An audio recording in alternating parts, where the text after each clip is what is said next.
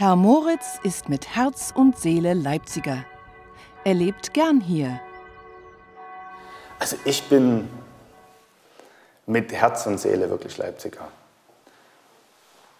Ich bin zwar nicht hier geboren, lebe aber seit meinem ersten Lebensjahr hier. Das heißt, ich bin hier aufgewachsen, ich bin hier groß geworden. Ich bin hier zur Schule gegangen, bin hier ganz in der Nähe aufgewachsen und zur Schule gegangen. Und ich kann mir eigentlich wirklich kaum vorstellen, irgendwo anders hinzugehen. Man denkt natürlich immer nach, irgendwann mal sich einfach mal zu verändern, aber es ist unwahrscheinlich schwierig, weil die Stadt Leipzig hat schon ein weltstädtisches Flair, bedingt durch die Leipziger Messe. Also die Leipziger sind einfach groß geworden mit der Messe. Herr Moritz erinnert sich daran, wie fasziniert er als Jugendlicher von der Leipziger Messe war. Dann sind wir halt durch den Zaun geschlüpft und haben uns halt die Glitzerwelt angeguckt. Denn die Messestände haben sich eigentlich, wenn man sich jetzige Messen anguckt, kaum verändert. Also wir haben damals sozusagen schon zwar nur beschränkt in einer kleinen Halle, aber wir haben eigentlich hier als Leipziger schon gesehen, wie es aussieht auf der anderen Seite. Ja. Und dadurch hat Leipzig sehr gewonnen Leipzig sehr geprägt, die Leute, die hier aufgewachsen sind, einfach durch die Internationalität und durch die Begegnung mit vielen anderen Leuten. Aber Leipzig hat auch den Charme einer Kleinstadt. Und dann ist Leipzig aber nach wie vor immer noch klein.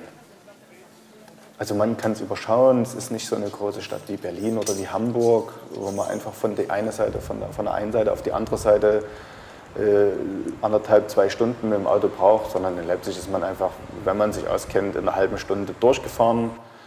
Man hat das alles im Griff, man kennt die Stadt in- und auswendig, man kennt so gut wie alle Ecken und man kennt halt unwahrscheinlich viele Leute. Und wenn man irgendwo hingeht, dann trifft man auch immer irgendwie jemanden, den man kennt.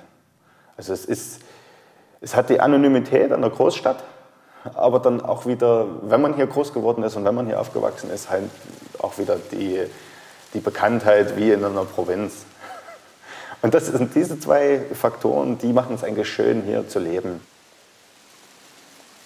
Die Stadt tut viel für ihre Bürgerinnen und Bürger. Und das widerspiegelt sich natürlich auch in der politischen Entwicklung und auch in der wirtschaftlichen Entwicklung. Man sieht das an den Sachen, BMW hat hier viel gebaut, ein großes Werk, Porsche hat hier ein großes Werk gebaut, es kommen andere große Ansiedlungen her und Leipzig, denke ich mal, auf alle Fälle politisch und wirtschaftlich sehr zukunftsorientiert. Die Veränderungen in der europäischen Gemeinschaft werden als Chance gesehen. Die Europa-Ost-Erweiterung, denke ich mal schon, dass das natürlich an keinem vorbeigeht, also an keiner größeren Stadt. Es wird viel geredet über Lohndumping und über Arbeitsplätze. Das ist sicherlich auch bei uns ein Thema. Ist aber von den Leuten, die jetzt hier wohnen, wird das nicht als Bedrohung aufgefasst, sondern ich würde eher sagen, doch schon als Chance, jetzt auch mal in die andere Richtung einfach zu gehen. Also nicht zu schauen, wo kann ich jetzt in den alten Bundesländern wieder für die Leute, die arbeitslos sind, wieder Arbeit finden, sondern einfach Unternehmergeist entwickeln und einfach mal zu sagen, so, ich kenne Polen, ich war dort früher im Urlaub, ich kenne mich aus in Tschechien, ich war dort früher, jetzt gehe ich halt dorthin und arbeite dort.